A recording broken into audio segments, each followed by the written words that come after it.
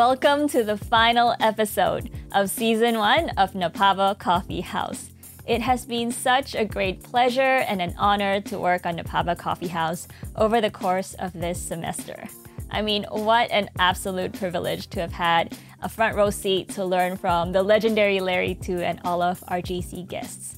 And so from the bottom of my heart, a big thank you to everyone who's made this happen. So a big thank you to our host, Larry, to all our guests, Lola, John, Marie, Alan, Dawn, Sam, Sandy, Caroline, and Amy. A big thank you to Wilson Chu and the NAPABA In-House Counsel Network.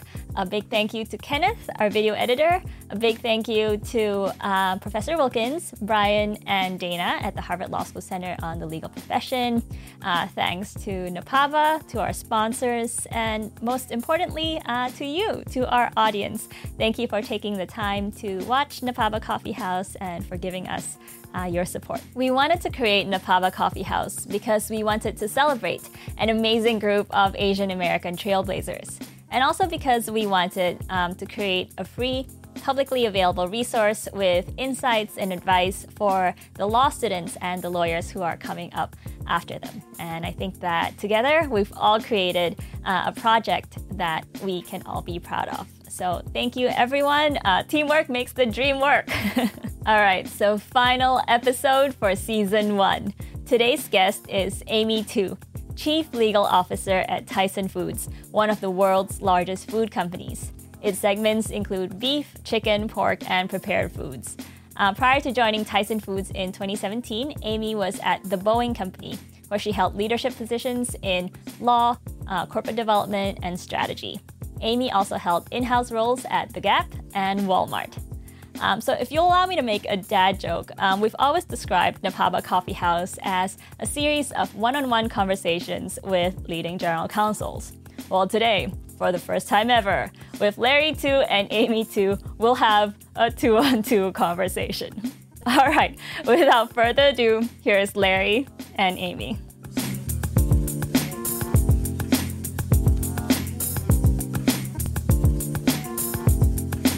Let me start by welcoming you, Amy, to the NAPABA Coffee House.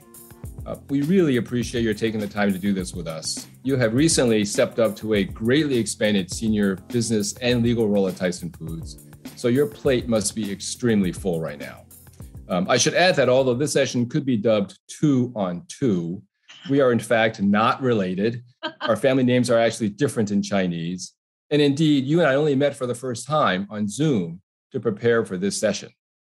So I am very much looking forward to learning more about you and your personal and professional journey. I want to say a big thank you for making time for us today. Well, thank you, Larry. And I must say that even though we're not related, I feel like we're related because I have been following you since your GC position at Dell. And I always wondered whether or not we were related or whether you could give me a job. Okay, well, with that, so let's start at the beginning, as we always do. I'd love to hear a little bit about your personal and family history, how your parents came to immigrate into North America, and how you started your early life. Sure. Well, my parents are originally from China, the Hubei province in Hebei. And my parents met in Canada. And the story is that my dad was working and studying in Nova Scotia, and through family connections, he met my mother, who also went to Canada, but just to be a teacher, actually. And they met in Halifax, and then they ended up moving to Calgary, Canada, and where I was born. And, they tell me all the time how much they enjoy traveling in their little blue Volkswagen Beetle across the Canadian hinterlands. And so we stayed in Canada for a couple of years. And then my parents moved to Arkansas, where my father had University of Arkansas to start their economics program, their mathematical component of the economics program at the university. And so I grew up actually not far from the headquarters of Tyson Foods. I grew up in Fayetteville, Arkansas, and really, had an interesting childhood until high school. But I think as a Chinese family, one of very few Chinese families in Northwest Arkansas, it was just a different time. It was the early 70s, and I never really felt different. The community has always been very, very supportive. But as you get older and you're reconnecting with your parents and talking about what happened in the early years, you learn more and more about perhaps the challenges they had to overcome while living in the South, and being one of the very few Chinese families. But that's the long and short of it. Amy, I'm a huge fan and I'm an addict of Chinese food. And I know that we talked about the fact that when you grew up in Arkansas, there might have been one Chinese restaurant in the entire city. That's right. It was called something like the Egg Roll or something like that. Is that right? Yeah.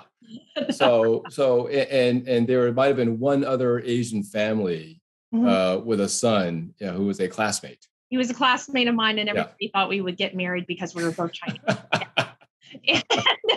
and the funny thing is that he grew up in the same neighborhood that I grew up in, and he became a doctor, which his family is very, very proud of, and which my family is very proud of. But we ran around in the same circles together, very studious, but also interested. Was that a circle of two? Just you and him? No. We had a circle of diverse friends. But the funny thing is that when I returned to Arkansas to take on this position, I found out that he was living in my neighborhood, the neighborhood that I bought a house in. And so isn't that hilarious? But yeah, what a small world. What a small world.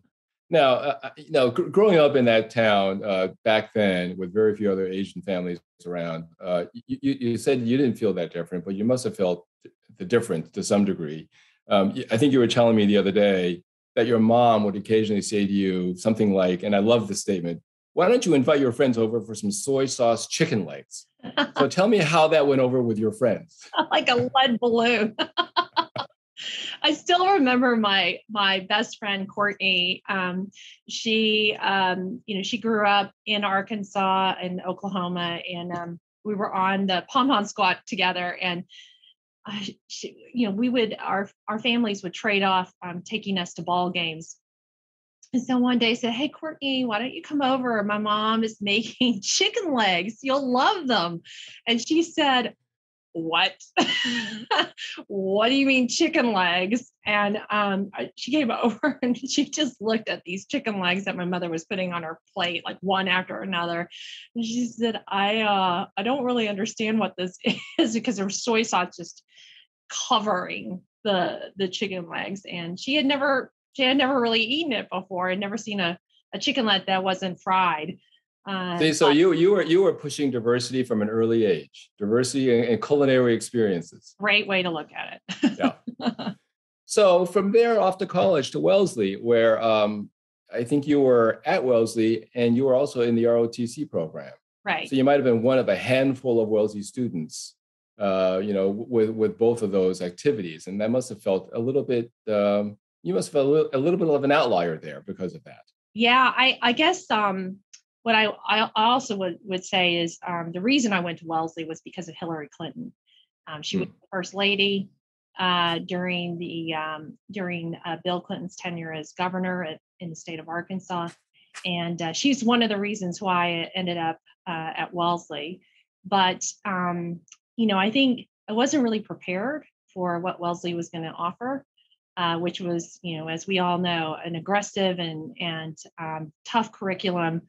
But with my Air Force ROTC scholarship, I also had to enroll in the ROTC program, so it's the military program. And it was not easy, because I was at a women's liberal arts college during a period of time in the world where the military was seen as really the not in the best light. And I had to travel, taking the college bus to MIT, to Cambridge, where fellow ROTC scholarship recipients were where we took our classes. So there were students from Harvard and Boston College, Boston University, MIT, Wellesley, and we were on the weekends, once a week in the evenings, we would be studying, we would be running our drills. So, I think it wasn't easy, because during that period of time, there really was quite a bit of pushback on the military. And being a liberal arts school that Wellesley is, I faced a little bit of controversy because I was wearing my cadet uniform around the college, but not overt. Just it was a matter of women taking positions against the military, and you just had to deal with it.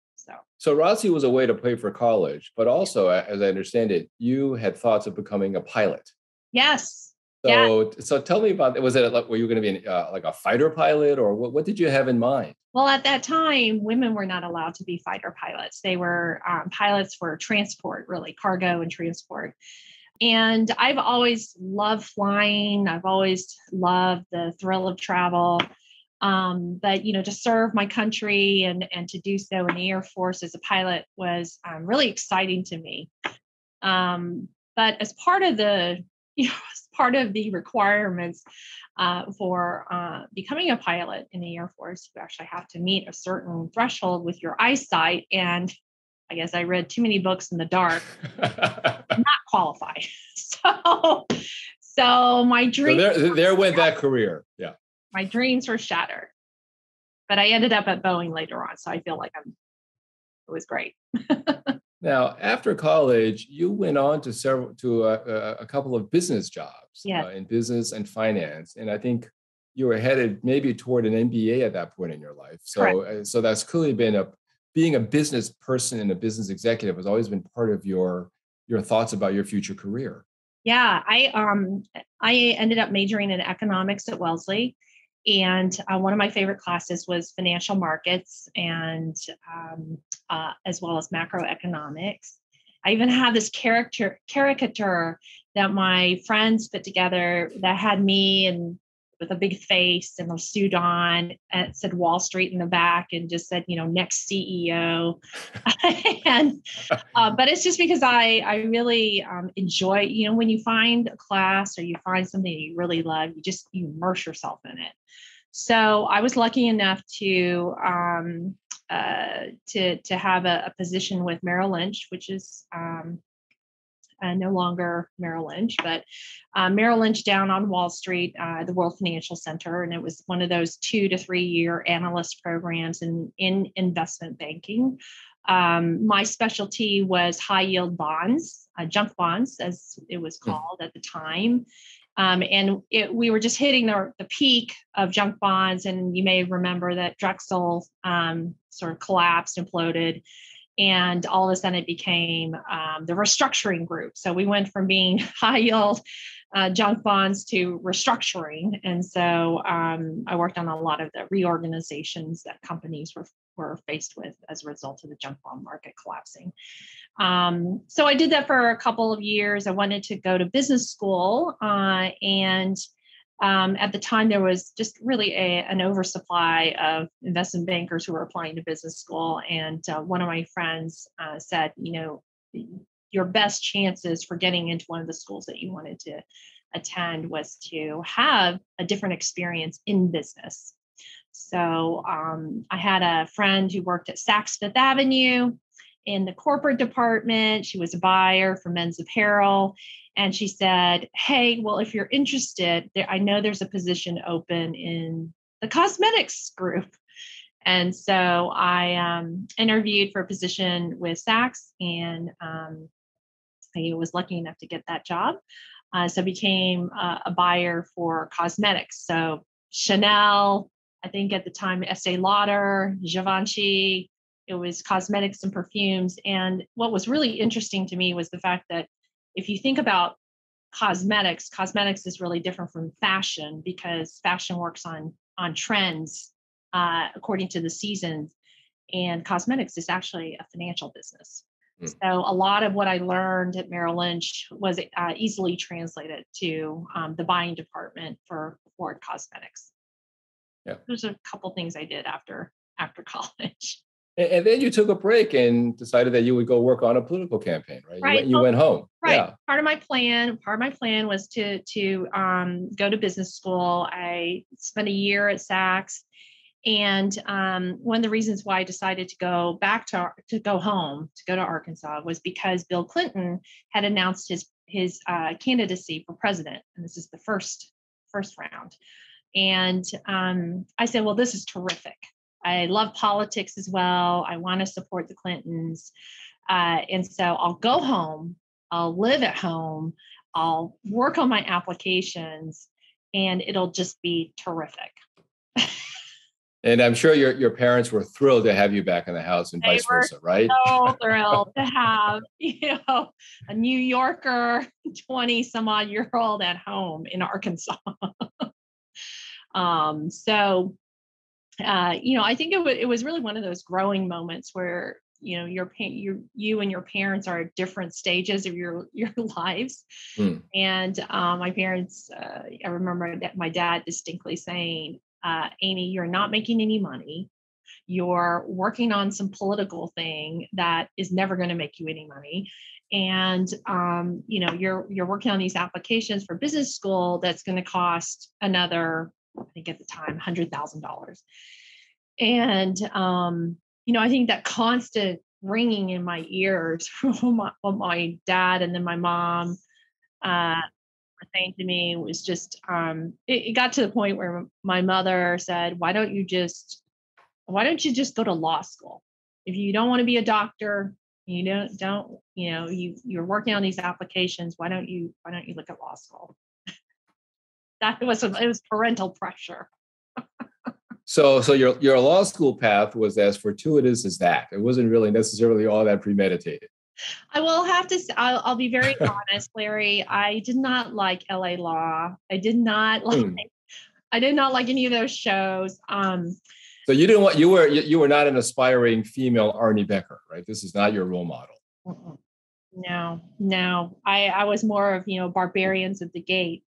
But I think because my mom had made the suggestion and my parents were, of the opinion that I was not spending my time wisely, I did explore the legal profession, and I spent a lot of time talking to people who were in political positions. I spoke to a lot of judges. I spoke to a lot of lawyers. And here's the one thing that I learned from all of those the interviews and discussions I had. They all said to me, Amy, the best thing you could do is actually to go to law school. And the reason why is because law school will teach you a way of thinking. It's based on logic. It's there are rules. It will help you no matter what you do.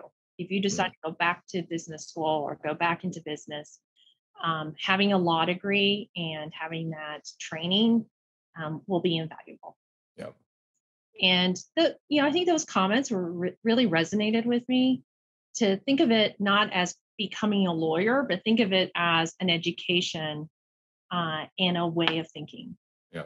And I credit my mother and my father, of course, for my career, but also for all the people who I spoke with about attending law school. Well, you credit them now. Maybe you didn't credit them at the time when they were putting pressure on you. I was, there was like a secret box that I kept with all my comments about them.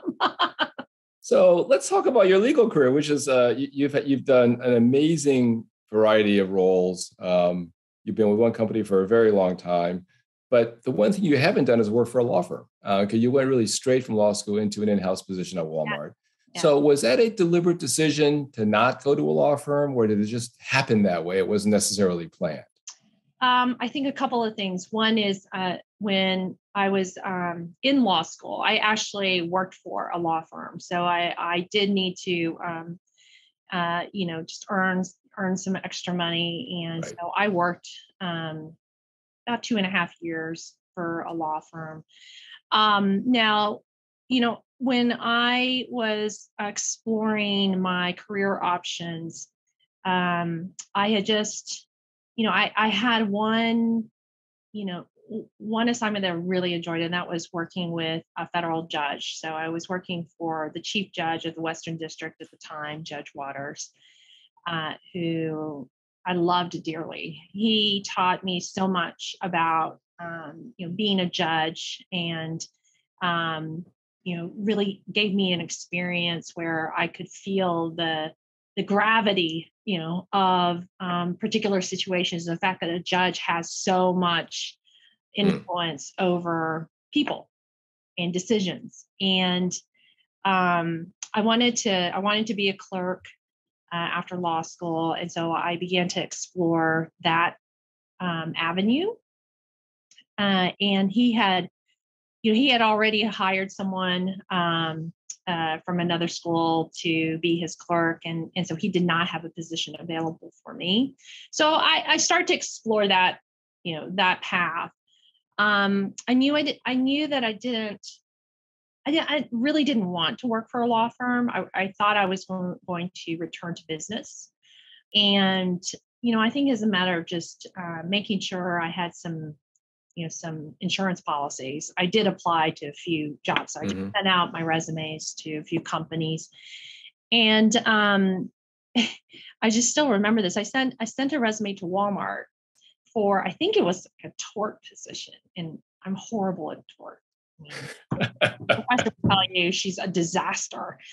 And I received a phone call from the general counsel at the time, because he had seen my resume, and he said, Amy, this is Robert Rhodes. I'm the general counsel of Walmart.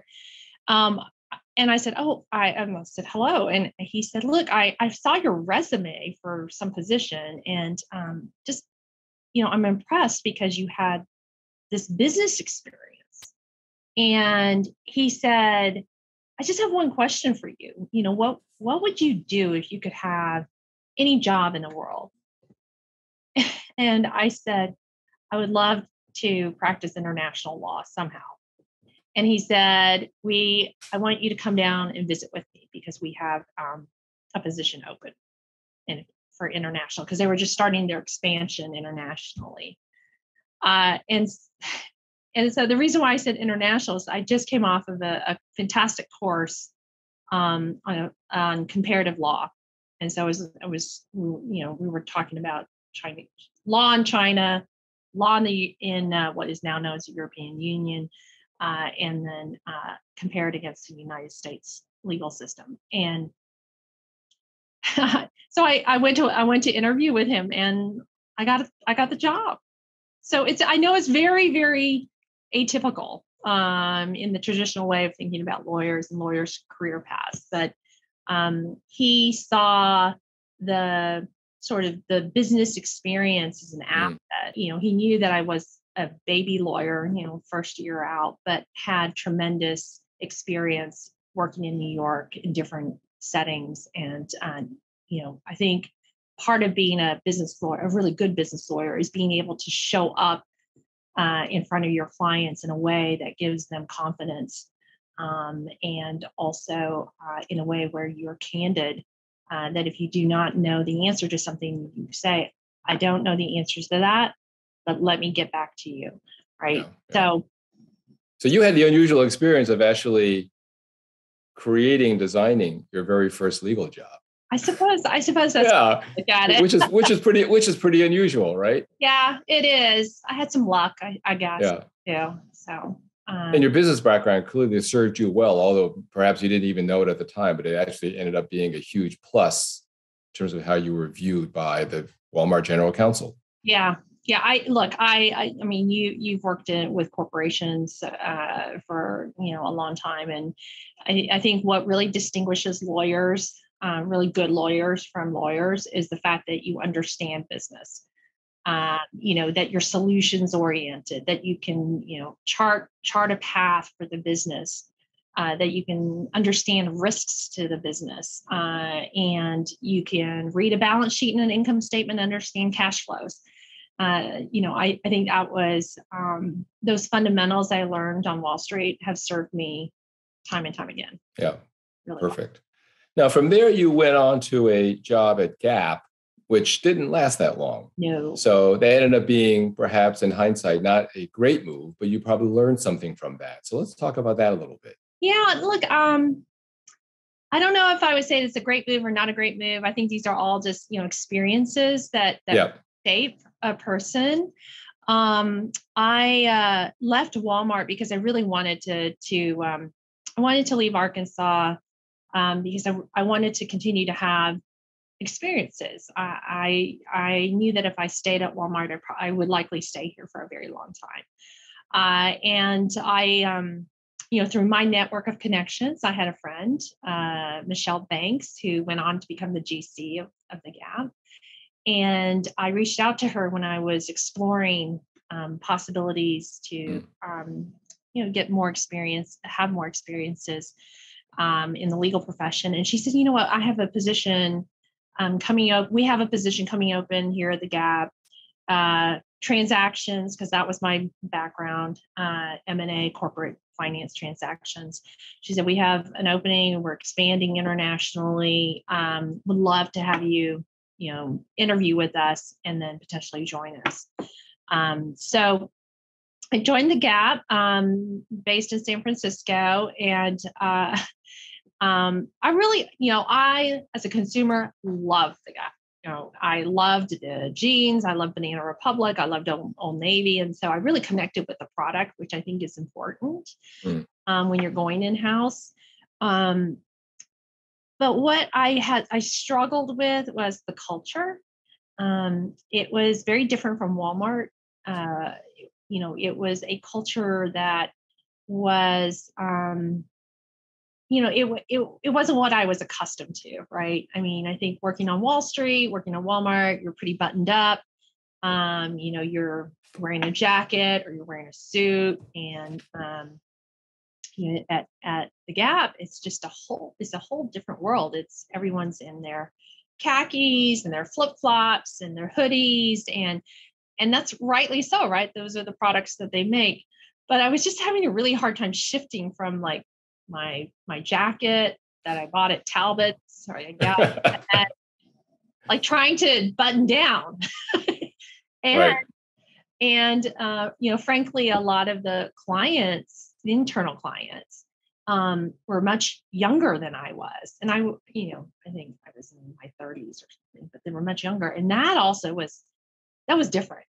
Right. So I think it was a hard adjustment. But I mean, I loved my time there, but it was just I think a transition that was difficult, coming from such a hardcore company that was focused on, sort of being buttoned up and being organized and talking to, some very senior people about issues that were not about, sort of fashion and trends and IT and marketing. So it was an adjustment that was difficult for me. I mean, if you were giving advice to younger attorneys who are thinking about, switching careers or switching companies or whatever, clearly the question of fit and suitability and culture are really important things, which maybe they don't necessarily realize. So what advice would you give them based on your own experience? Clearly Gap's a great company. Yeah. I'm sure you learned a lot there, but somehow the fit wasn't just right. And so there's something to be taken from that experience. Yes. And my advice would be do your homework, and then also self-reflection. And I'm seeing this with some of our attorneys too. It may not be the right fit at that point in time in your life, right? I think you just have to really know what you want at that point in time. If you're 30 years old and you still love going out to restaurants and bars, and you're doing your TikTok and you're hip and you love your fashion, Arkansas is probably not going to be the best place for you. That's all. I mean, just be very candid, right? Yeah. But I think that's important for you to know who you are at that point in time and understand the culture of the company that you may be accepting a position from, because the culture of that company also is going to be important in terms of whether or not it's something that you believe in, something that fits you at that point in your life. And it's it may not be the right fit for everyone, but I think it just takes a little bit of reflection, self-reflection. So now from there, you went on to Boeing, and maybe it was your aviation interest. I don't know how that came about, but you then had a fantastic, illustrious career at Boeing. If I count the places you went to, Chicago, London, Seattle, Washington, D.C., Virginia, I mean, you went all over the world. Yes. Doing a whole variety. It seemed like each job you took was another stretch assignment from the one you did before, where you were learning new skills and new capabilities and not necessarily staying in your strike zone. You were actually branching out into new areas. So that sounds like a tremendous part of your career in terms of learning and growth. Yeah, I was really lucky. I received a call from a recruiter while I was working at the Gap, and I was not really looking. I was, trying to adjust. I was still adjusting to the Gap. And when he pitched Boeing to me, I just said, oh my gosh, this is like, it's going to be bureaucratic. These are my biases, right? Slow. What am I going to learn there? And so he said, just be open. So I went to visit at the time, the Seattle headquarters.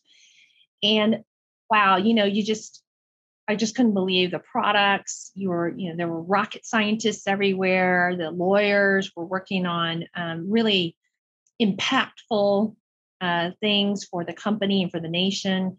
And so I was so impressed that I said yes to the job. The funny thing was that Boeing had announced it was going to move its headquarters to one of 3 locations. And would I be comfortable at any 3 of the locations? Because they had not yet decided. And I said, yeah, sure, no problem. Chicago, Denver, or Dallas. And no problem. So you were completely flexible in terms of where. Completely flexible. Yeah. And I think sometimes you just got to go with it. And so the job was in Chicago at the new headquarters. And I was really lucky to work with some fantastic people. My job was really around, again, corporate, securities, finance, M&A, subsidiary governance. And I was able to work on some of the supporting documents for the board. And it was great. It was wonderful. But it also, what also happened was 9/11. And I just remember where I was when I saw the first plane and then the second, and being with Boeing at the time, it was a wake-up call, I think, in terms of the importance of the company, but also the importance of life, right? And really, what do you want to do in life? And I loved being a lawyer, but I had an opportunity, roll forward. I had an opportunity many months later to work for my client, my internal client. So to be an M&A lead on the business side. And I did that for a little while until my husband told me, hey, my then boyfriend, hey, I'm headed to London. And I said, what? He had an opportunity in London, and he said, you're coming with me, right? And I said, well, I don't have a role, and my M&A role needed to be in Chicago because, as you probably know, from a corporate perspective, it should be it's at headquarters.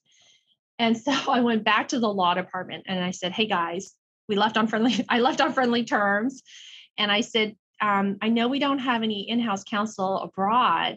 Would you give me a chance to see whether or not there's an opportunity to be a lawyer in London for Boeing? And as you can imagine, it was a lot of, maybe, I don't know. We don't have enough information. And I said, tell you what, I'll just go out with my husband if you'll allow me to kind of go back and forth, and I'll just do it on my own. And they said, okay, well, why don't you go out and try it and let us know? And so, I mean, this is like a second time you created your own job. yeah, So this is beginning. This sounds like a pattern for you. take opportunities, right? Yeah. And because if there's an open space, go after it. Hmm.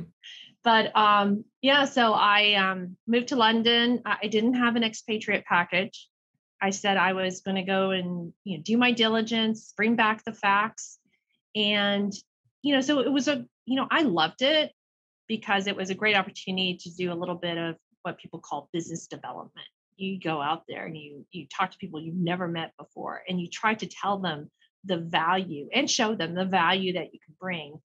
And over the course of about 8 to 9 months, I was able to demonstrate to the very skeptical sales guys over there that actually having a lawyer in the same time zone, in front of their customers, where we can solve problems with respect to their contracts or their financing, it was like a revelation to them. They're like, oh my goodness, we can just take you. We can go and see X client with us, and we can talk about, the engines and the aircraft contracts and the financing.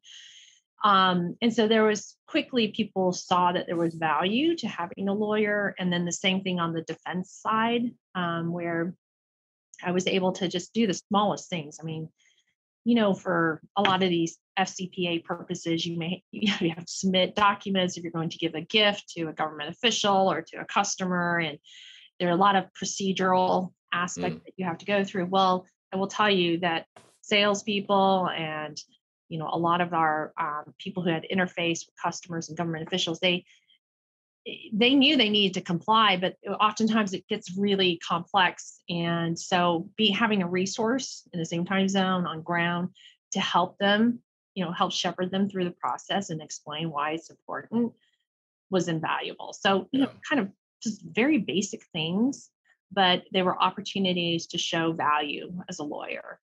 So I went back to the Chicago office. I told them, here's what I found. Here's a business case for you. Here's how many lawyers I think you would need. And so they credited me with being one of the founding members of what became the Global Law Affairs Group. It was a practice group where now we have regional councils around the world and country councils in many of the countries where the company had business operations. And so that was, for me, one of my proudest moments, to just be a founding member and to have had that opportunity to do that. So, well, it sounds like you were incredibly effective at advocating for the importance of that role, and you sold to the salespeople the importance of having lawyers on the ground, which is pretty amazing. It just takes a business case. Just say, I can give you this much value if you do this. But now, let's talk about your move from Boeing to your current company, where you became a public company GC for the first time. Yes. Now, a lot of people find that jump really challenging. It's almost like a quantum leap, and they almost feel like you have to be a GC to get a GC job. Yes. But if that were really true, there wouldn't be any GCs because nobody could ever get started. So, exactly. So how did that leap happen for you, and how difficult was that? I think the way to think about this is my career at Boeing was fantastic. That company, along with the other two companies, gave me, plenty of opportunities to build experiences. And, my view was that I had experience in just about every functional area of a lawyer, and had managed when I was abroad, in London, managed like a general counsel, managed the issues, whatever issue it was, on the defense side or commercial side, litigation, transactional, and intellectual property, all of the different issues that you would see. And so when I was thinking about my career and what I really wanted, I said to myself, I really want to be a general counsel, but I know I'm not a sitting general counsel. And I was one chair away from, being a direct report to a general counsel. But I think the thing that really motivated me to do more was the fact that I had a disappointment. because I had I checked the boxes in all of these functional areas, and I had proven myself as a mini general counsel. I was talking to one of my key business clients at Boeing, who went on to become very senior, and he said to me, I'm going to put you forward for that next role, that role that would report to the general counsel. And I said, great. And I said, what else do I need to do to make sure that I have the best chance possible? And so he sort of gave me, some feedback, and I talked to a number of other people just to make sure that I was positioned correctly. And all things were looking great. Feedback was coming back great. And I remember that I went on vacation, and I received a phone call from somebody who I would not expect to call me. And he said, I'm very sorry, but you're not going to get the job. And that was it. I was like, what? And this person could not explain to me why. This person explained to me who was going to get it. And the person who did get it, in my view, was not even qualified for the role, and didn't have all the things that I had, and it didn't have the sponsorship. And so that was one of the most devastating moments for me, because I had worked at the company for more than a decade. I had done everything right. I had positioned myself politically, and yet I still faced disappointment. And you had sponsors in the company who spoke on your behalf. You had built relations. You had done basically all the things that people tell one to do to kind of position for the next role. Yes. Yeah. And it just didn't happen. It just didn't happen. And you can read whatever you want into it. I read I spent a lot of time being angry and crying and, racking my brain over what did I not do, or what was wrong with me. And my husband, who I just adore, he just said, you got to pull yourself out of this. This isn't about you. This is not about you. Right? You have everything that it takes. What you need to do is you need to build your path to what you really want. And so I, after a lot of, yelling and screaming, I just decided I was going to put down on a piece of paper exactly what I wanted, and then how I was going to go about getting what I wanted. And just thinking more, taking the emotion out of everything, and just saying to myself, you know what, I think it's time to leave. I think it's time to leave. I'm not going to wait anymore. I think I need to move on. Even though I've loved the people in the company, but I'm just going to move on. Yeah. Yeah. But it took a lot of, organization. I put a code name around it. I had a project for it. I made myself every day. I said, I'm going to do this, this, this, and this. I'm going to make these connections. I think that to make that leap, you really have to want it, and you have to be purposeful in your actions. Still being true to yourself, right? And knowing where your shortfalls are. Well, I mean, it sounds like that setback, disappointment really motivated you to get organized, but it also sounds like your incredible breadth of experience that you built up along those years really served you well for the next move. Yeah. Larry, I mean, we could spend hours talking about what it's like to be a general counsel. It is not the world that I thought. It's, it's incredibly intense. And I think. Well, so on that, tell me what's the hardest thing about the job for you? And some things obviously will come naturally, but what's been the biggest challenge in this new role for you? I think it's two things. One, it's letting go and letting your team be accountable for the decisions that they make. And I think number two, it's people. Engaging people, inspiring people, developing people. That has been just the challenge that I did not, I think I knew I would need to work on it, but that I just underestimated the importance of. Well, I mean, I got to think that your prior roles, you had some glimmer of that and you had some experience, but maybe when you're the GC, it sort of leaps up into a different scale that you ever had before, right? For the first time. Yeah, that's right. Because what you want to make sure is that you have a pipeline of talent and that you are, just really consciously making sure that people have that path, but also the feedback. And when you're, creating a team and you're bringing in new people and you're developing people who've been with the company, you have to work through all of those dynamics. And that can be very exhausting. I think on top of all of that, Larry, I think it's the environment that we live in today where DE&I has become incredibly important, not just for the reasons that we believe, but also because we have generations now that have different expectations and different ways of expressing themselves. And by DEI, you're referring to diversity, equity, and inclusion. Diversity, equity, inclusion. Yes, yes. And I think the environment is highly charged. And I think working through the needs of each team member, because each team member who comes to work brings their entire life story with them. And that's the thing that I think we're starting to appreciate, which is you don't look at, Amy as just the GC, look at her as someone who's come through, her own journey, as they say, and brings along with her a lot of baggage, a lot of, experiences, a lot of things that will shape how she responds or how she acts. And so that is really complex.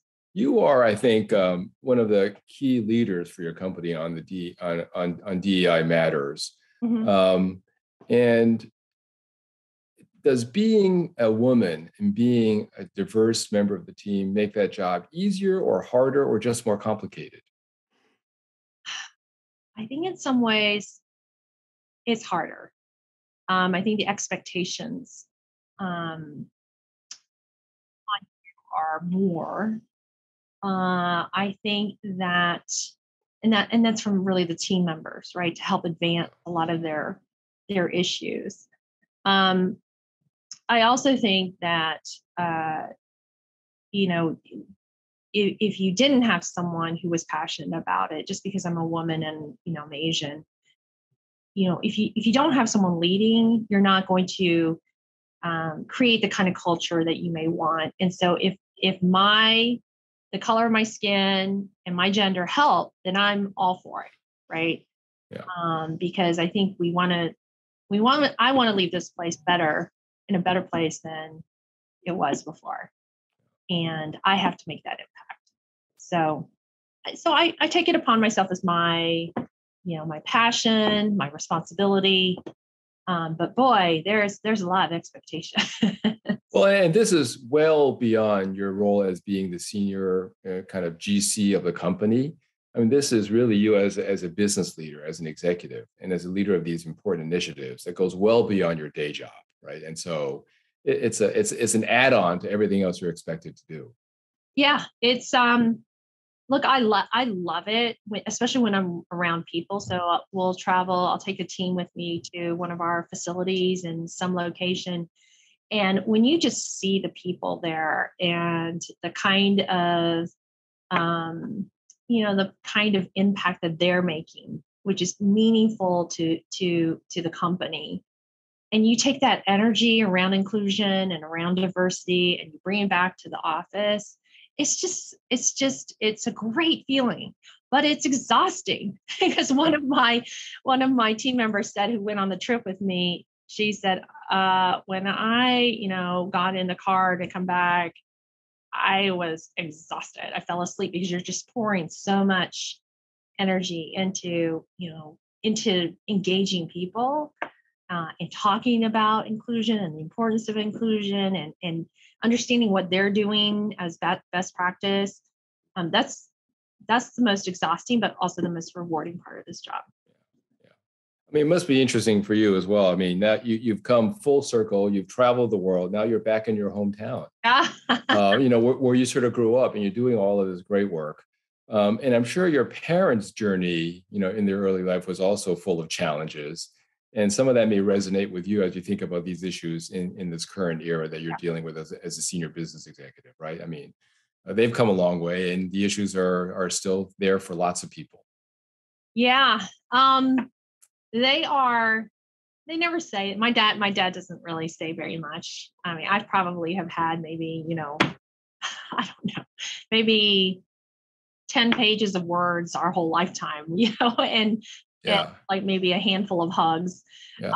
But I know he loves me, and I know he's proud of me because he shares with my mother these articles. Look at what Amy's doing now. So I know he's tracking me. Yeah.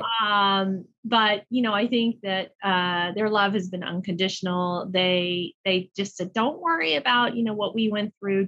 You just need to make other people's lives better, and give back to the community, give back to society. Amy, this has been an incredible conversation. I love the journey you've been on. We're close to the end. I do want to ask you one other thing, which is that I noticed that one of the things that you're working on is the 6th edition of Cecilia Tu's China Cookbook. So I want to hear, and I gather Cecilia Tu is your mother. My mother. So tell me about this project. And I also want to know what your favorite recipe is. Oh, so my mother, and I'll just share with you, when I was growing up, everybody loved Cecilia. I mean, I was in the shadow of my mother my entire life because Cecilia was the most caring, giving. She made the best egg rolls. She made the best dumplings. She made the best Chinese food in a world, of course, where there was not a lot of Chinese restaurants. Don't forget the chicken feet. Yeah. Chicken feet and the intestines. Okay. So, she was just like this icon in Arkansas. And she decided she was going to write a cookbook, and part of it was because she wanted to raise funds for my brother. I have a brother who's disabled, and she wanted to make sure that she was giving back to community, but also raising funds for different groups that support my brother. And so over the years, I remember she sold this for like $2, like this cookbook for $2. And for years, she would just keep it at $2. So each edition she would do would be like $2. And so finally I said, well, Mom, let me help you. Let me, and I think it was just when I was in high school or college or something. I said, well, let me start editing the cookbook for you, and maybe we can make it a little bigger. And this is applying your early business skills and instincts already. Yeah. So I was for hours on end, and I don't know if you remember this. For hours on end, I would be sitting at a computer at like Windows copier, because computers were not readily available, right? And so I'd be at Kinko's and I'd be like typing up the typesetting and typing these recipes. And then I'd go to my mother and I'd say, Mother, are you sure this is like half a cup of soy sauce for this tiny little dish? She's like, yeah, it's just like half cup, I guess. Yeah, I just throw everything in. And so there was a process of trying to get all the recipes right. Anyway, roll forward, and we've been editing this cookbook. And while I'm on the 6th edition, she has decided that, Amy, make this your own. Let's modernize this, make it, our cookbook, right? So I'm done with the recipes. I'm now trying to find someone to cook the recipes, test the recipes, and take photos. So if anyone knows, that's not going to be you. No.